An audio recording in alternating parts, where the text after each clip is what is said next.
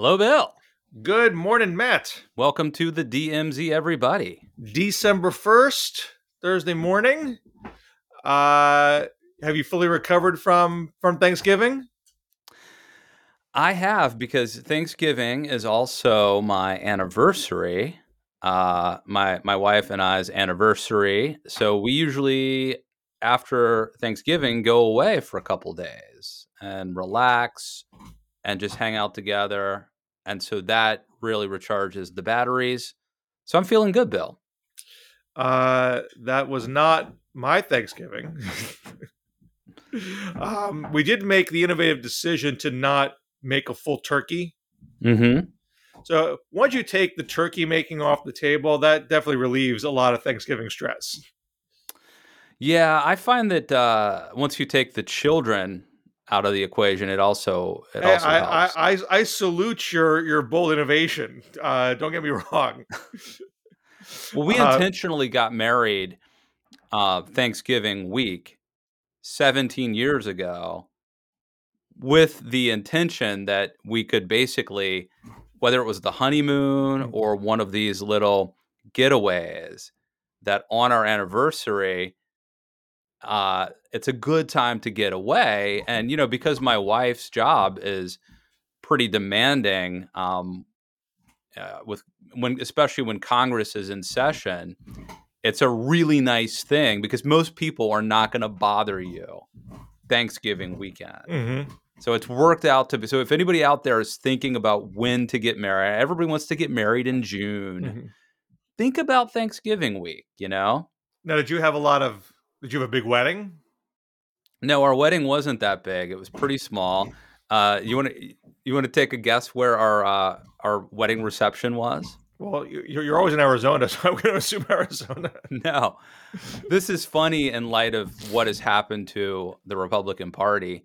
But our wedding reception, we got married at a church in Old Town Alexandria, Virginia. But our wedding reception was at the Capitol Hill Club, which is the Republican Mm-hmm. club Mm-hmm. on Capitol Hill in Washington, D.C. Like Mm-hmm. literally, we got married at the Republican Party's essentially. I mean, that is actually where I think it's where the RNC is actually based, in the same building, and the NRCC is based there as well. That's how Republican our wedding was. But you could get away with a November wedding because you weren't inviting people from all over the country to come Yeah. visit you. There were maybe like 20 people there. Yeah, Something like that. of course. I mean, if you did a big invite, they'd be like, "These schmucks are doing this on Thanksgiving. They know I can't come. It's an invitation." Yeah, I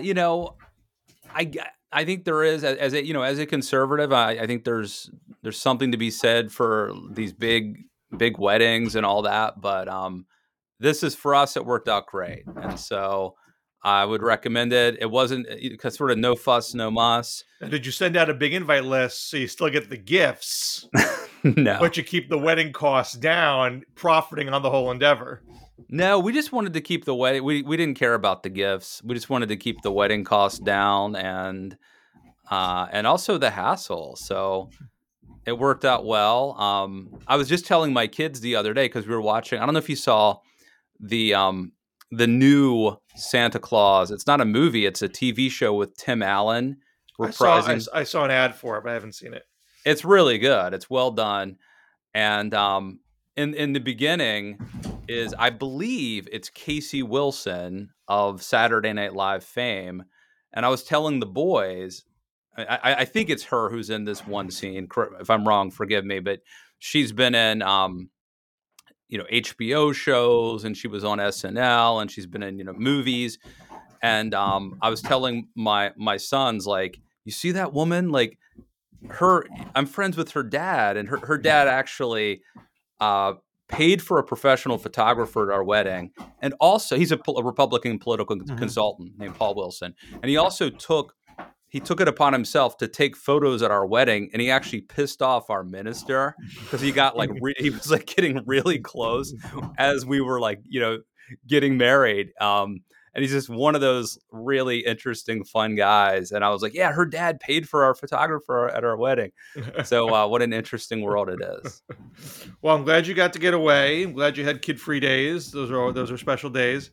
When you came back to reality, how are you feeling about the state of the Republican Party now that not only do you have Trump in the 2024 race officially, but he kicked it off by dining with Nick Fuentes, who is a racist and an anti-Semite. So the place where Aaron and I went has this awesome. It was the Ritz Carlton in Georgetown. And Bill, I don't know if you've ever been there, but they have this really awesome lobby. It doesn't even feel like a lobby. It's like a living room where essentially all the people who are staying there hang out. So there's the Christmas tree and the fireplace. And it's a great place to just sit. It's much bigger than your room. You sit there. You can order a drink, even we got to know different people, talk to people there. And I do a lot of reading. And one of the things I was rereading, I know this doesn't sound terribly romantic, but my wife and I just watched the Looming Tower TV series that came out a few years ago, which I think is very well done. So I decided to reread the Lawrence Wright, Pulitzer Prize winning book, The Looming Tower. And I'm reading the book, and then I'm checking in on Twitter. I mean, I didn't watch any cable news really while I was there, but I'm still following Twitter here and there. And as I'm reading the book, and the movie, the Looming Tower TV show focuses pretty much exclusively on the events leading up to 9/11 directly, like the bombing of the Cole and things like that. But the book starts in the 1940s when Syed Khattab comes to the United States of America. I assume, have you read the book, Bill? I've not read the book. So Hugh Hewitt, this was one of his like litmus tests. If you hadn't read that book, you were done, so I had to read the book. It starts with Syed Khattab, who comes to America, and instead of it liberalizing him, he becomes radicalized by it.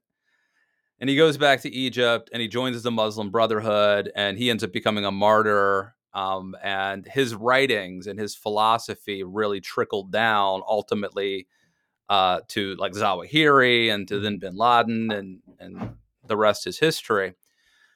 But as I'm reading the book, I got like one eye on the book and then one eye on Twitter, on cable news or whatever they're talking about.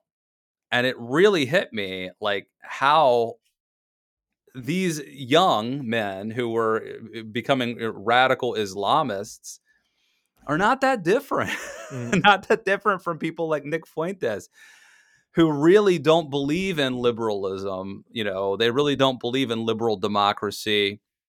They believe that America has become decadent and secular and that we are weak.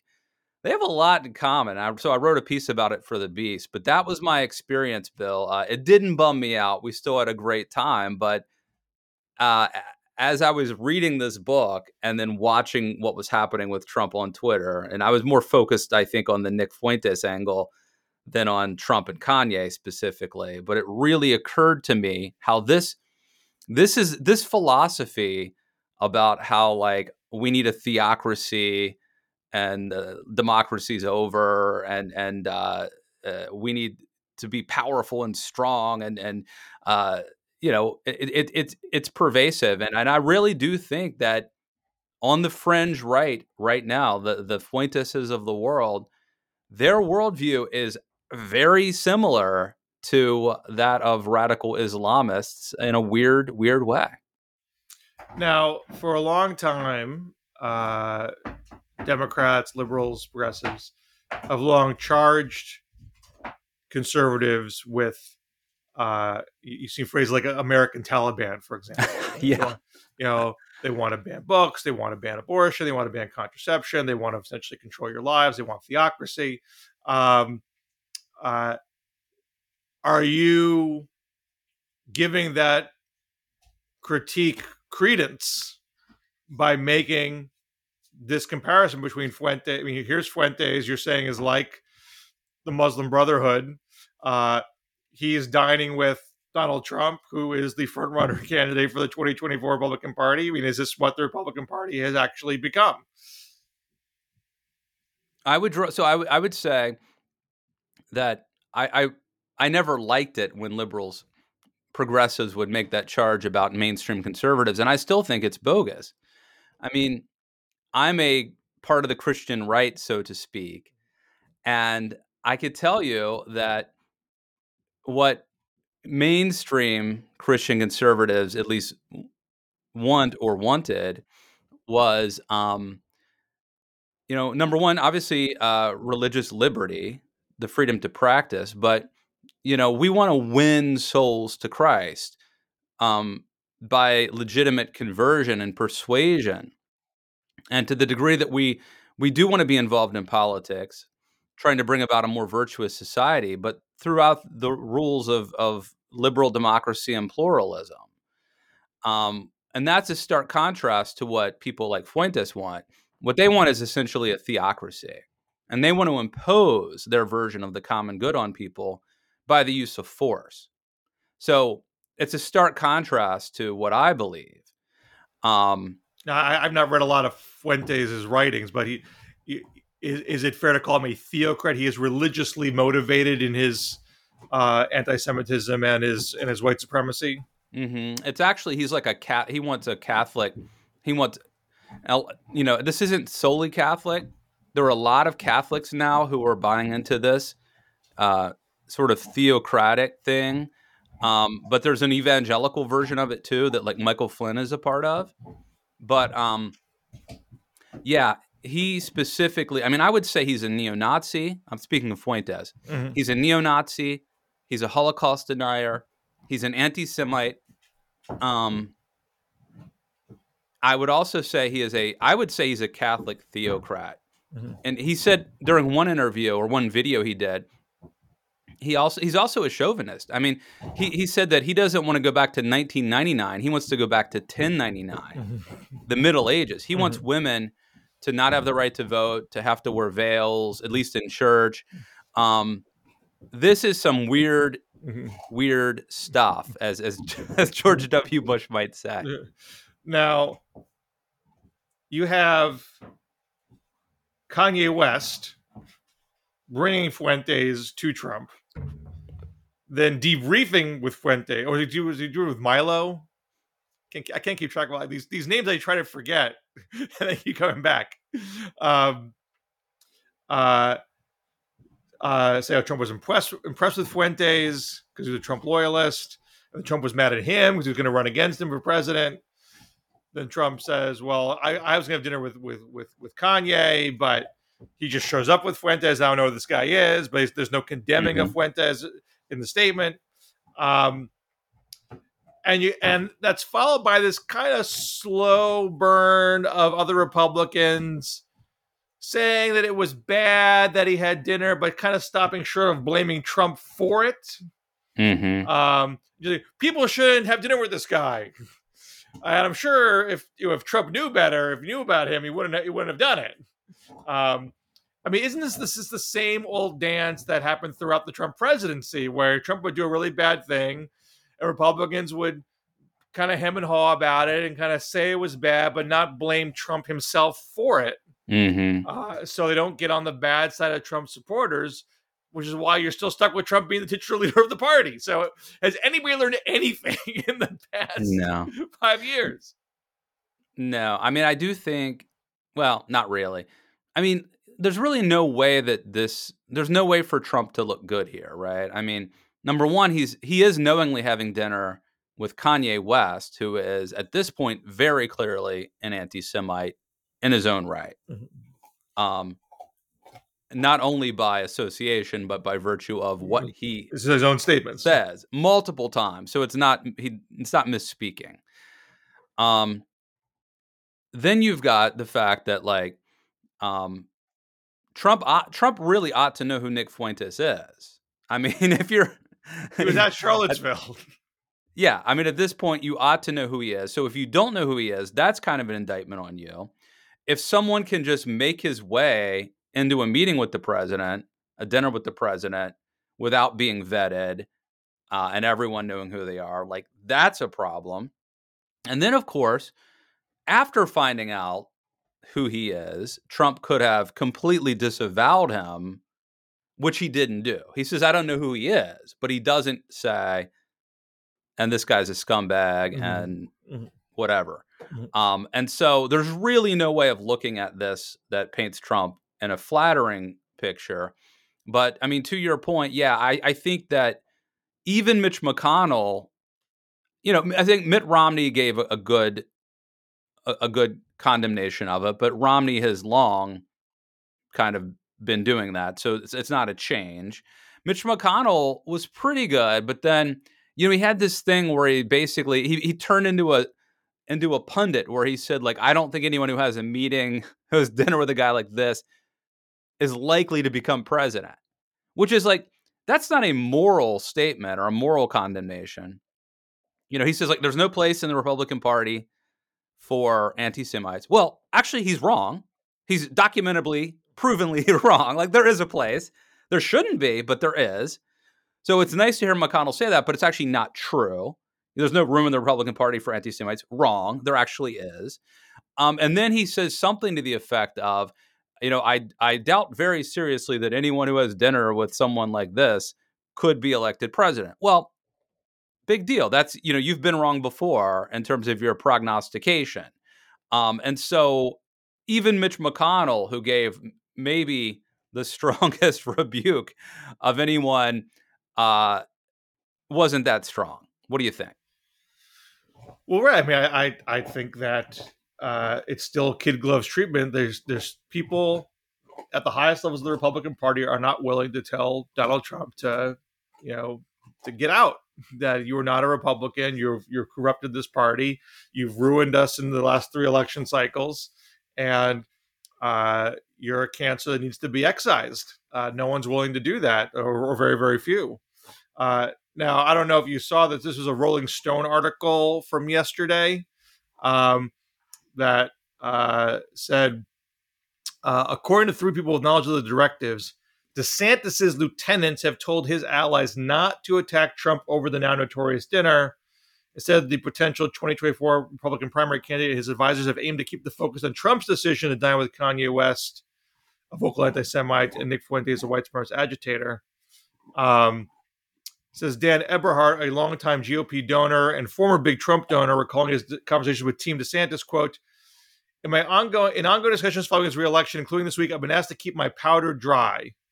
My understanding is that the DeSantis team doesn't see the upside in kicking off the fight with Trump this early, even if it may be inevitable. Waiting into the Fuentes fiasco just isn't worth it for them. The media will harpoon Trump without Team DeSantis lifting a finger. So, is this DeSantis being clever and just waiting for his moment to bring it to Trump? Or is this just another Republican who can't bring himself to say what's obvious, that this is disqualifying behavior and that people who support Fuentes and Kanye should not be considered Republicans? I mean, I think it's both, but I am fine with Ron DeSantis being the one person who does whatever it takes strategically to be positioned to take out Trump. And I think it's sad that the analysis that Team DeSantis has come up with is actually probably good advice from a purely strategic standpoint. Now, it's not like Ron DeSantis is the only person in the Republican Party or in America who can voice moral criticism of what Trump has done. And if Ron DeSantis were to come out and to give a strong rebuke of what Trump did and of Fuentes, it would be nice to hear. I don't know that it would really make a huge difference. So I'm okay with DeSantis keeping his powder dry and doing what he needs to do strategically to ultimately beat Trump. But if you don't say bluntly that this entire movement is bad news, anti-Semitism is bad. White supremacy is bad. Nick Fuentes is bad. Nick Fuentes' followers are bad. And they're not Republicans. We don't want them in the Republican Party. If you can't say that, then they're part of it, aren't they? You're still number hustling one. for their I'm votes. not sure Ron DeSantis is the gatekeeper of what gets in the Republican Party and what doesn't. Like, I don't know if you read Carlos Lozado's piece criticizing Pence, right? Yeah. If you haven't read it, I think it's those out there who haven't read it. It's worth reading. It's brutal, but in a good way. I think Pence deserves it. But Carlos Lozado makes a point in a very, I don't know, he did it in a very pithy way. I don't know if you remember how he described it, but he basically said that the reason that Mike Pence, like ironically, the reason Mike Pence was able to be the hero on January 6th is that he was a toady until January 6th. Mm-hmm. And I don't know do you think I've accurately described? That's right. Okay. So I guess what I'm saying is we live right now, and the Republican Party is certainly a perverse institution. Okay. And I wish that you could get ahead by being courageous and forthright and moral and virtuous, but you can't. If Ron DeSantis starts becoming the conscience of the conservatism, so to speak, if DeSantis becomes the conscience of conservatism, he will quickly become Mike Pence. Okay? And so, in a weird way, Ron DeSantis has to play this game and keep his powder dry and preserve his credibility. And the sad thing is, he has to, people talk about like virtue signaling. DeSantis has to vice signal. It's an effed up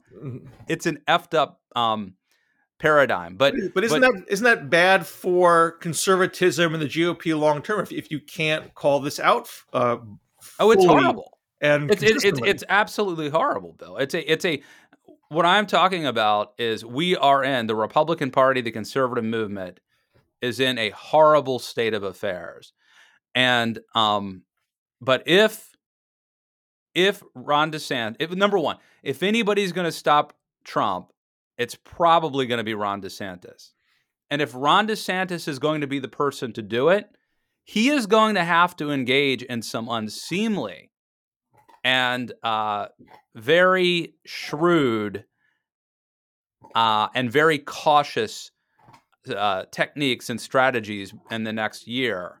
And I am allowing him this room to do what he needs to do. I'm just like convinced. I think we had this discussion last week, so I don't want to repeat ourselves. But I'm not convinced that Ron DeSantis is this really decent guy that has to be clever and coy to navigate the minefield. But so righteousness and decency can win out at the end of the day. Like, he just may be similarly awful and is willing to traffic with awful people to get to where he wants to go to have power.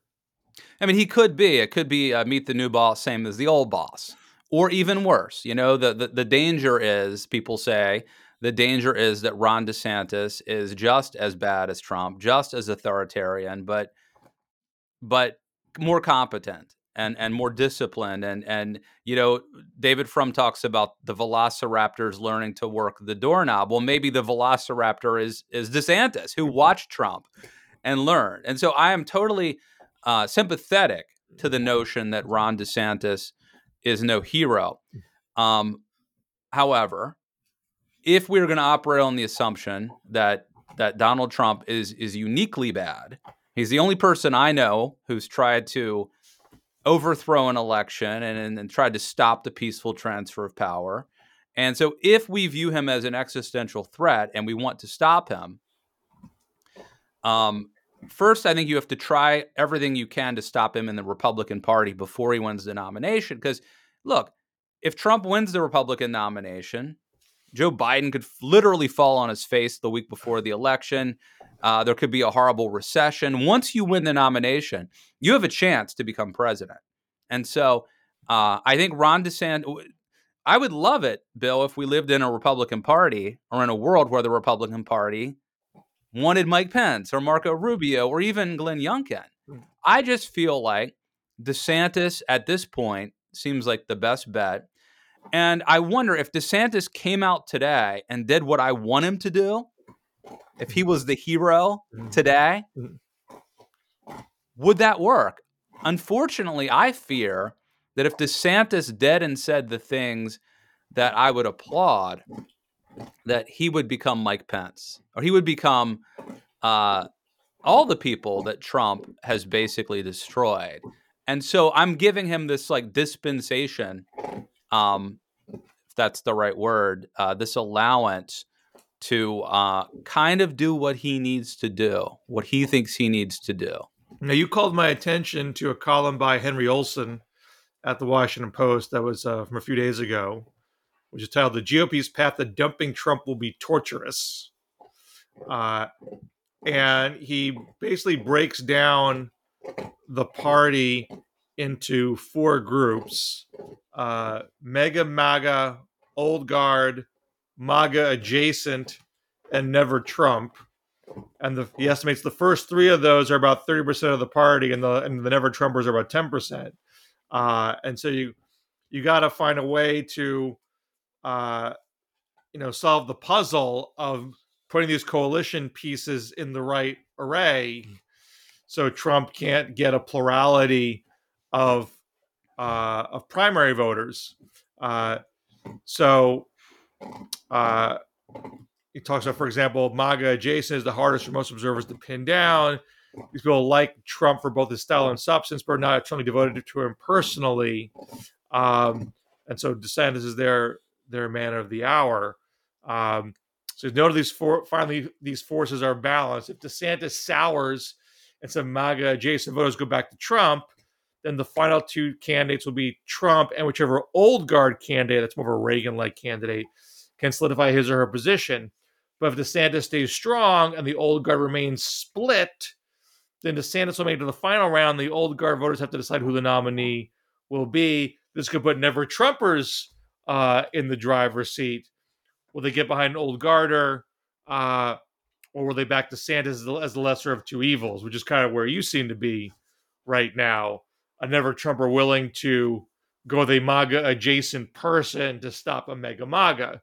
But the way Olsen describes it, there's different ways that these pieces come into place, somewhat depending on how viable he ends up being. Yes. A couple of things to unpack there. So Trump has 30%, according to Olsen, Trump has 30% of the vote locked in. That's sort of his floor, 30%. Those are the mega MAGA. Then you've got the MAGA adjacent. And if you add the mega MAGA and the MAGA adjacent, you're at 60%. And that's why Mike Pence, Bill, doesn't have a chance, right? Mike Pence can't get the mega MAGA, and he can't get the MAGA adjacent. Seems highly unlikely. So at best, Mike Pence, could get 40% of the vote. That is if we believe the Henry Olsen theory, right? The old guard and the Never Trumpers. I don't know if I'm old guard or Never Trumper. I'm not sure which, but whatever. Together, that's only 40%. That's about what Mike Pence could get on a good day, like on his best day. So you can see, obviously, it's a problem if you have a whole bunch of candidates, like a large field dividing up the vote. I guess you could envision a scenario where someone like a Glenn Youngkin could piece together the Never Trumpers and the old guard. That gets him to 40%, let's say. And then maybe he splits the Trump adjacent. Little MAGA adjacent. Yeah, the MAGA adjacent. And maybe, but I'm not saying that Henry Olsen's theory is, the gospel, but it seems like a plausible theory to me. And if we buy into that, it seems to me that, Trump can win and DeSantis could win and maybe Youngkin can win. Bill, I'm having a hard time, if this is the premise, I'm having a hard time envisioning kind of anyone else having a shot. Well, I mean, there's a lot of game left here to play. So Yeah, I mean, that's the yeah. obvious caveat. But now at this point, but I do think there's an argument that, again, not to say this is a likely scenario, but that Trump and DeSantis could hold each other down and make it hard for either one of them to get beyond 30%. And if establishment types can find a third horse to consolidate around, this is always the problem in 2016. Trump was never getting 50% of the vote in the primaries, but the establishment people were so weak they couldn't consolidate around an alternative to outflank him. And there clearly are enough, MAGA adjacent Republicans saying, I don't love the guy, but I'll go along for the ride. For him to get, in the case of Trump, getting, him breaking 40 in primaries, and that being enough to, win a sufficient number of delegates. It requires some fortitude and some strategizing amongst people who don't want the Republican Party to descend into madness, to get behind somebody. To get behind somebody who's going to respect the basic democracy and equality. That still seems to be missing. We still don't see, even after this primary, this midterm, where clearly Trump-like-minded candidates were dead weight, threw away winnable races for Republicans at almost every level. Over at Bolt's magazine, there was an analysis done that in the state legislative races, this is after past midterms, you saw, 200 to 600, gains from the opposition party. Republicans gained 22 state legislative seats in this midterm. So it's not even just like they lost a few Senate seats. Yeah. They lost a few governor's races. This is up and down the ballot that they were weakened by this. And there's clearly consternation amongst Republicans, but not in my mind, an urgency. This is a 5-alarm fire problem to put out, even if it means we don't win the next election. This is just going to keep killing us and killing us and killing us if we don't just stamp it out. Well, consider the state that the Republican Party finds itself in right now, Bill, with having just gotten this huge warning that they received, right? So hitting in, think of the presidential race. Trump just had dinner with a neo-Nazi. But even if DeSantis wins, Trump will sabotage him. That 30% that Trump controls, what percent of the 30% would go with Trump if he either launched a third-party bid or simply tried to sabotage DeSantis in a general election? Let's say 10%. That probably dooms the Republican nominee. You've also got, right now, Kevin McCarthy's speakership is not clear that he will be the speaker, but even if he is, it's going to be a clown caucus. Marjorie Taylor Greene is set to become the face of the GOP. Greene and Boebert are both going to get their committees back. You've got an RNC that is having elections that feature Mike Lindell, the My Pillow guy. And right now, an election denial could cost the GOP a House seat in Arizona.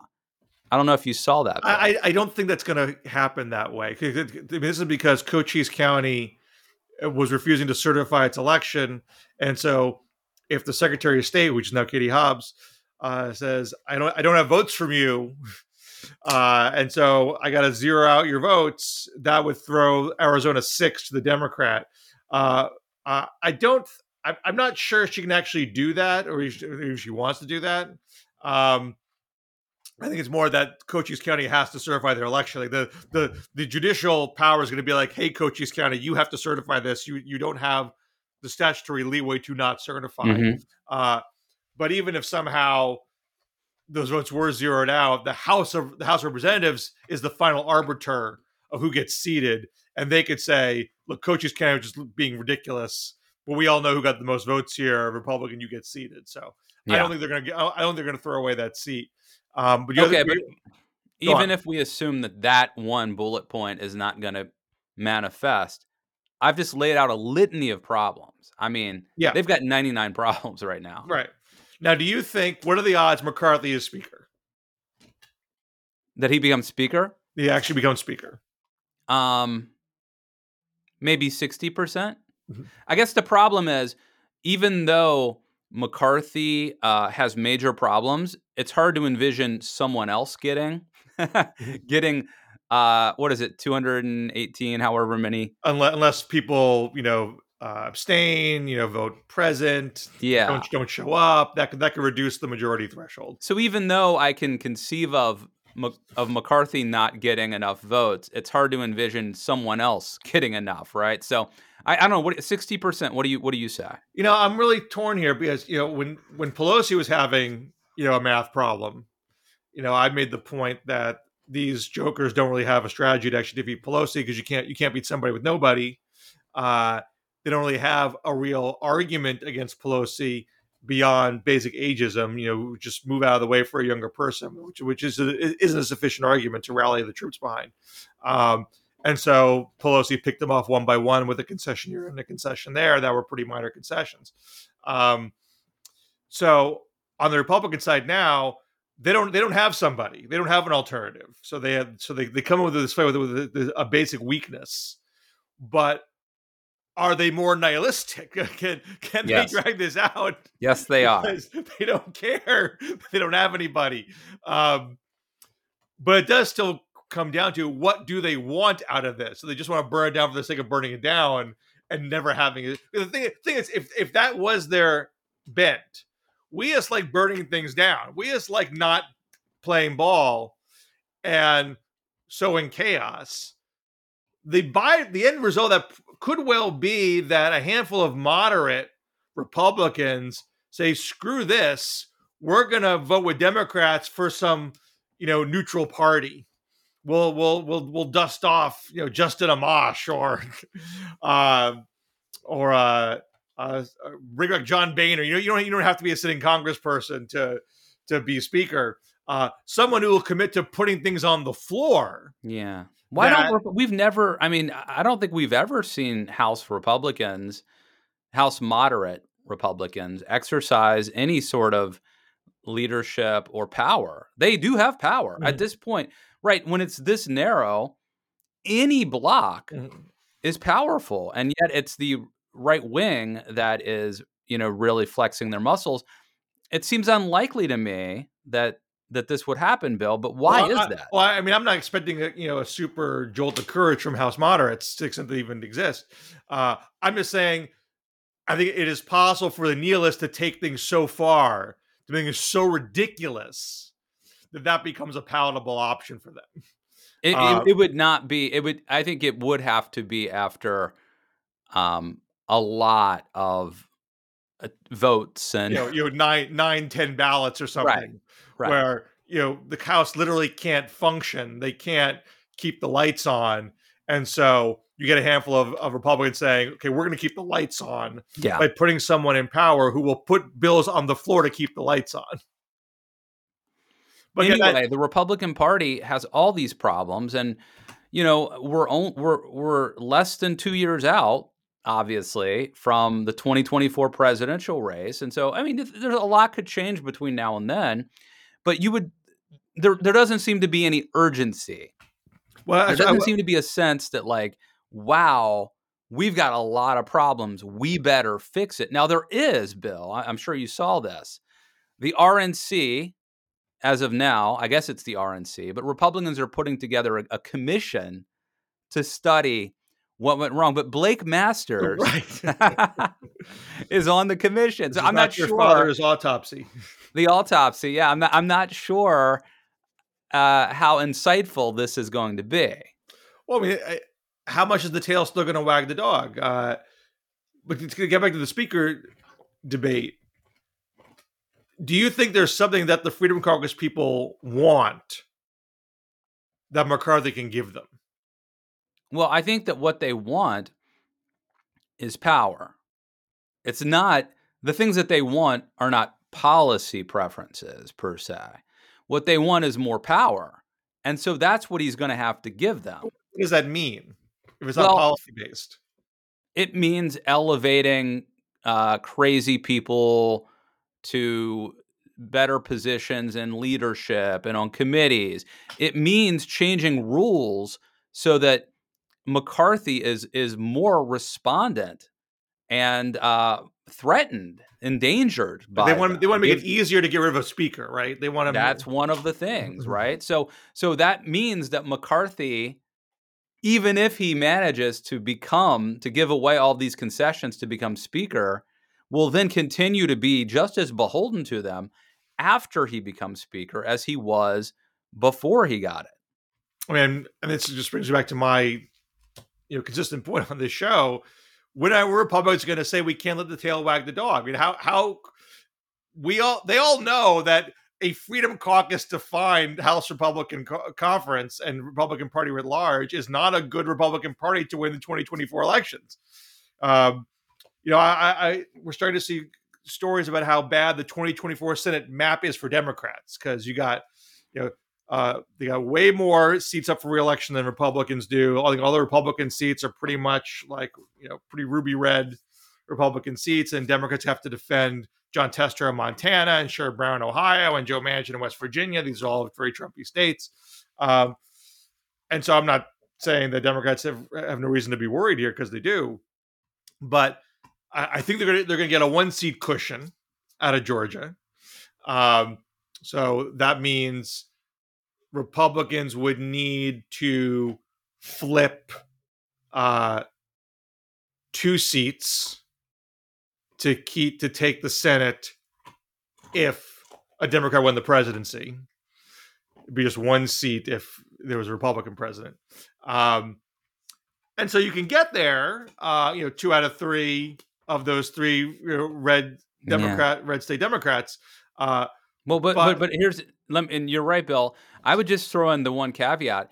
What is the Republican Party doing today that would prevent them from making the same mistakes they made in 2022 in terms of candidate quality? For example, if you are Chris Sununu or Doug Ducey of Montana, or whatever the state is, you pick the state that's going to be West Virginia, whatever the state is that's going to be on the ballot in 2024, that will be a pickup opportunity for Republicans in the Senate.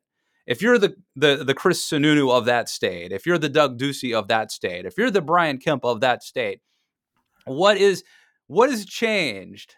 What's going to change between now and 2024 that would inspire you to run for office, as opposed to Blake Masters, for example, or Herschel Walker, the Herschel Walker of that state running? This is why the Senate Republicans should look at the speaker fight as the first fight they have to win.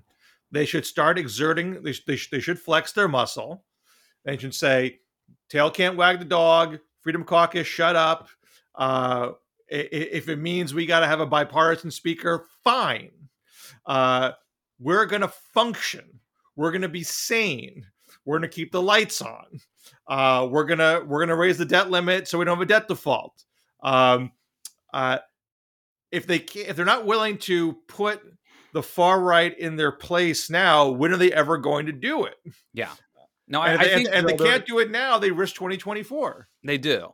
I do think that if you are a loyal Republican and a never Trumper, there's you could argue an acceleration theory here, like an almost like the worse the better theory.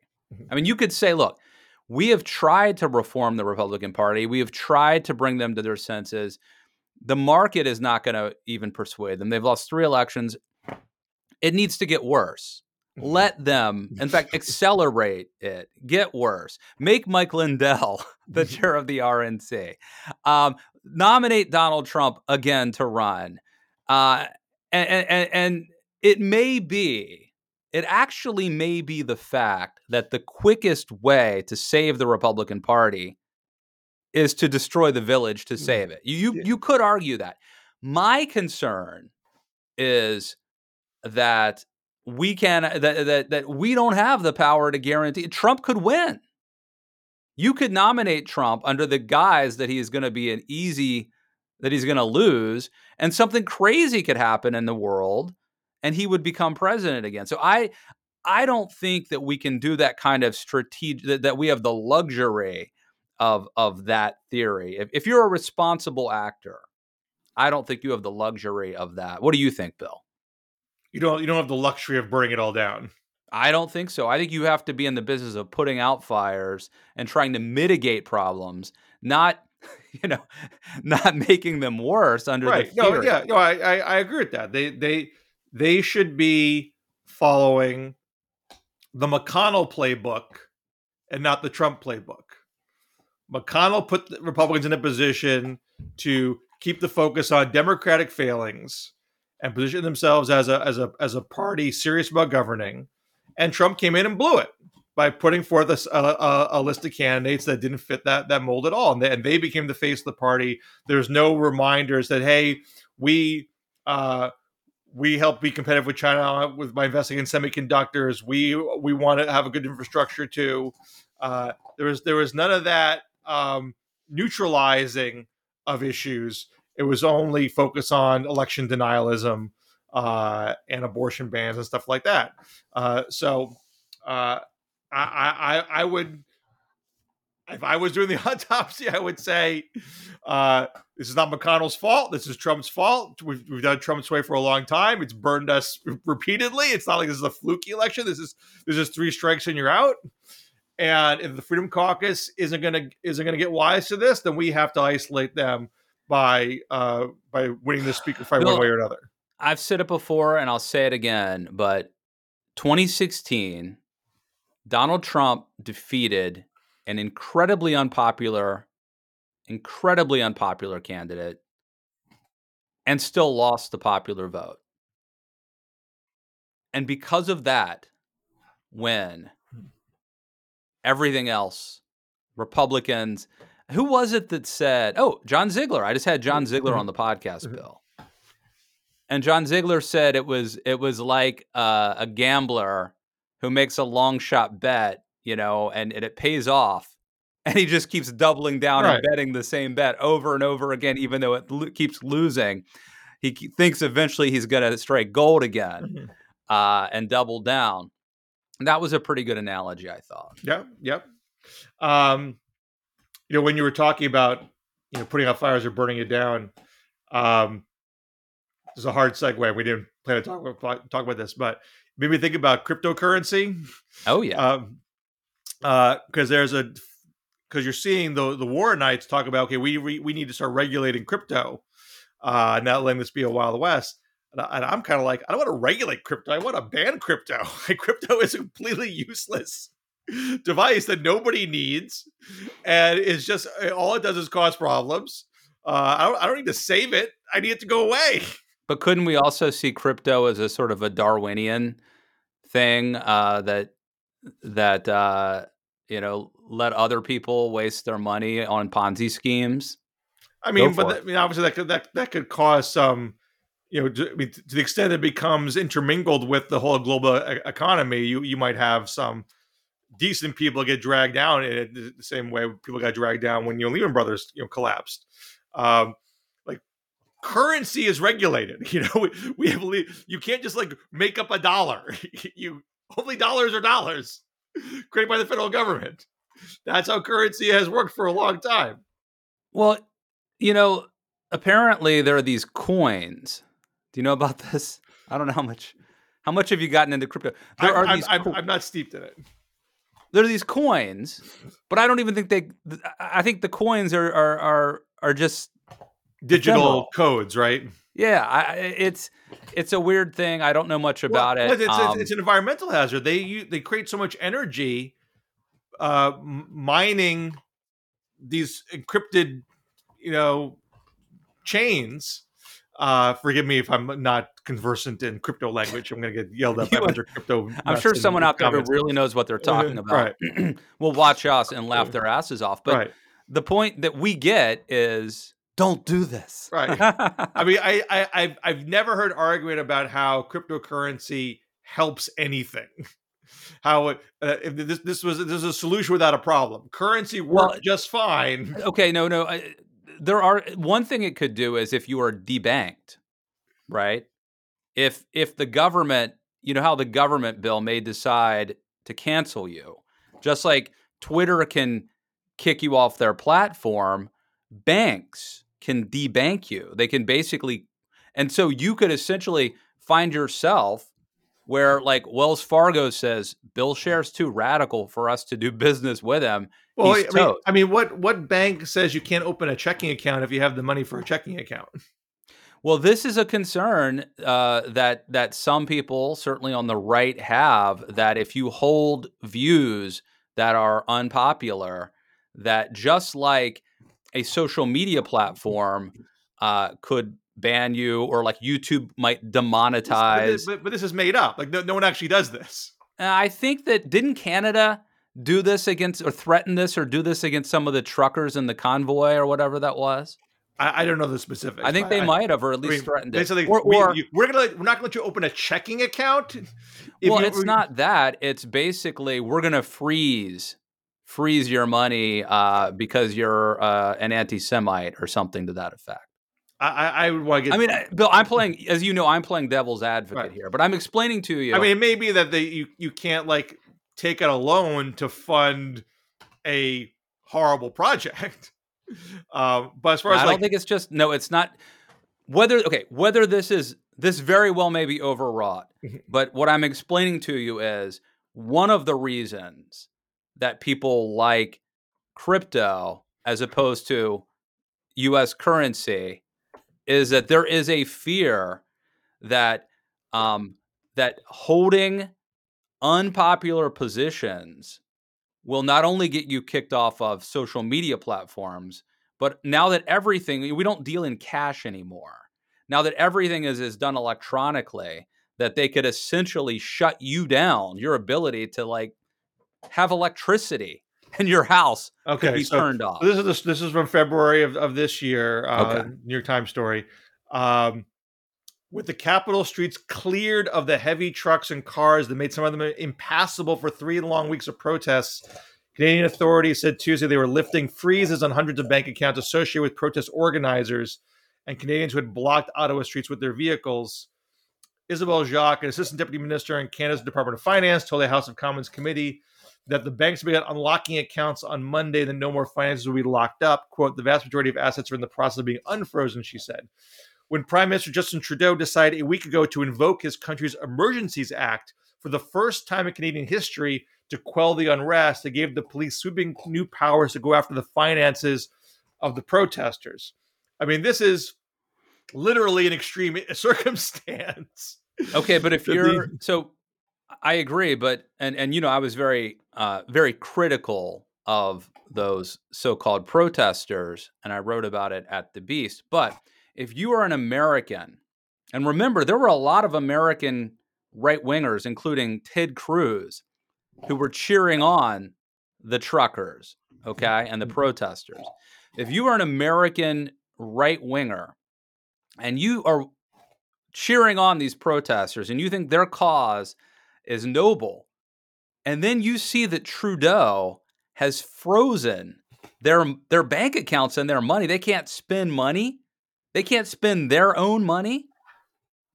It's a hop, skip, and a jump. If you're paranoid enough. They were breaking the law.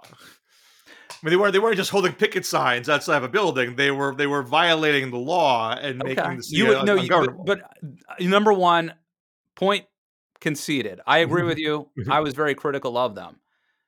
If you are a right-wing American activist and you believe that they were on the right side, that they were noble, that their cause was pure, you could envision a scenario where it's a slippery slope. Now, if you're against gay marriage, you can't cash a check.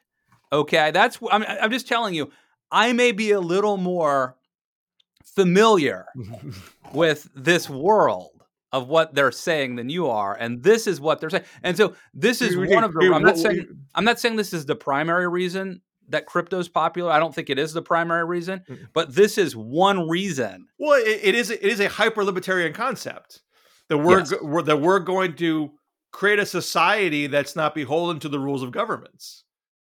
that's bad. That's not a that's bad for society. And I don't want to see regulation. I mean, obviously some of the crypto folks are going to be mad that we want us to be this pure libertarian thing, and now you're going to regulate it. It's not going to be fun anymore. But Bill, this goes back. Let me just say, this goes full circle. Okay, this is where we started off talking about Nick Fuentes. Okay, and I talked about the whole Taliban. Well, by the way, he literally has praised the Taliban. Okay, but it wasn't the Taliban specifically. It was more just radical Islamists. But you have to understand that a lot of the sort of radical right today, they do not like America. They're not patriotic, flag waving, Uber. Nick Fuentes was rooting for the Taliban because he does not like America. He thinks America is a force for evil in the world that we are exporting. He praised Russia. I mean, I saw him literally praise Russia at one of his conferences. Exactly. We are exporting trans rights and radical homosexuality and consumerism and whatever it is. America is a force for evil according to them. And so, of course, you would want to have a currency that goes around America if you can. That's part of the. I don't think this is the primary. I think a lot of people just are trying to make money. A lot of people invested in crypto because they thought, "Wow, this is going to pay off." But there is an element of it that supports it for that reason. Woke Matt Lewis defending trans rights. Not defending it necessarily, but look, here's what I wrote a piece in Thanksgiving, Bill, a piece for Thanksgiving, about gratitude and Thanksgiving, and I think America is the greatest country in the world, and it's apparent to me that there are a lot of people, probably on the left, but certainly on the right, who don't think America's that good, who think that it's a horrible country and that we're not free. And I think I have a pretty great life. I think I'm blessed, and I think we live in a great country that's worth defending. And I don't understand the lack of gratitude and the complaining and the sense that things are worse than they've ever been. Whether we're talking about medicine, vaccines, peace, prosperity, freedom, I'm not sure when you would want to live or when or where, if you got to pick any place that you could live. I mean, granted, look, it would be 1998. In America, for me, but whatever. I mean, this is a pretty great time and place to be alive, I would say. Well, let's leave it on that optimistic note, Matt. All right, Bill. Always good talking to you. I apologize for hogging all the Thanksgiving chatter. You didn't get to tell us about yours too much. I mean, I'm not too much to say, except that the only innovation of not making a turkey is I endorse.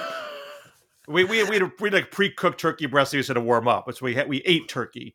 So you do the whole bird. Like, when's it done? The thing is, we don't live in a society where we make giant birds on a regular basis anymore. That's true. So no one's practiced at it. You have to refresh your memory from a year prior and how long it's supposed to be in there. Does the thermometer actually work? Is this part actually done?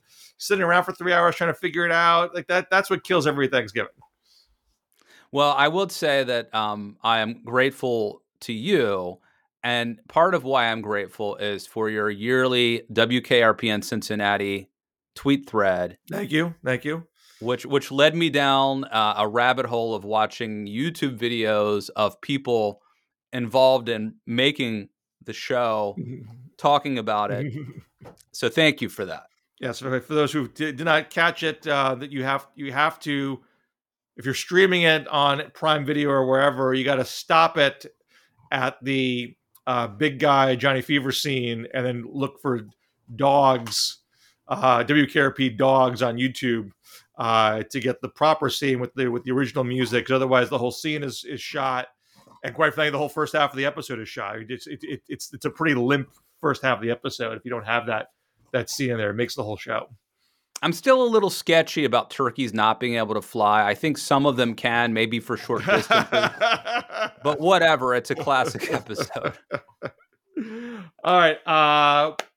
I will see you next week, right? All right, you got it. We'll be back here next week in the DMZ. See you later. Take care.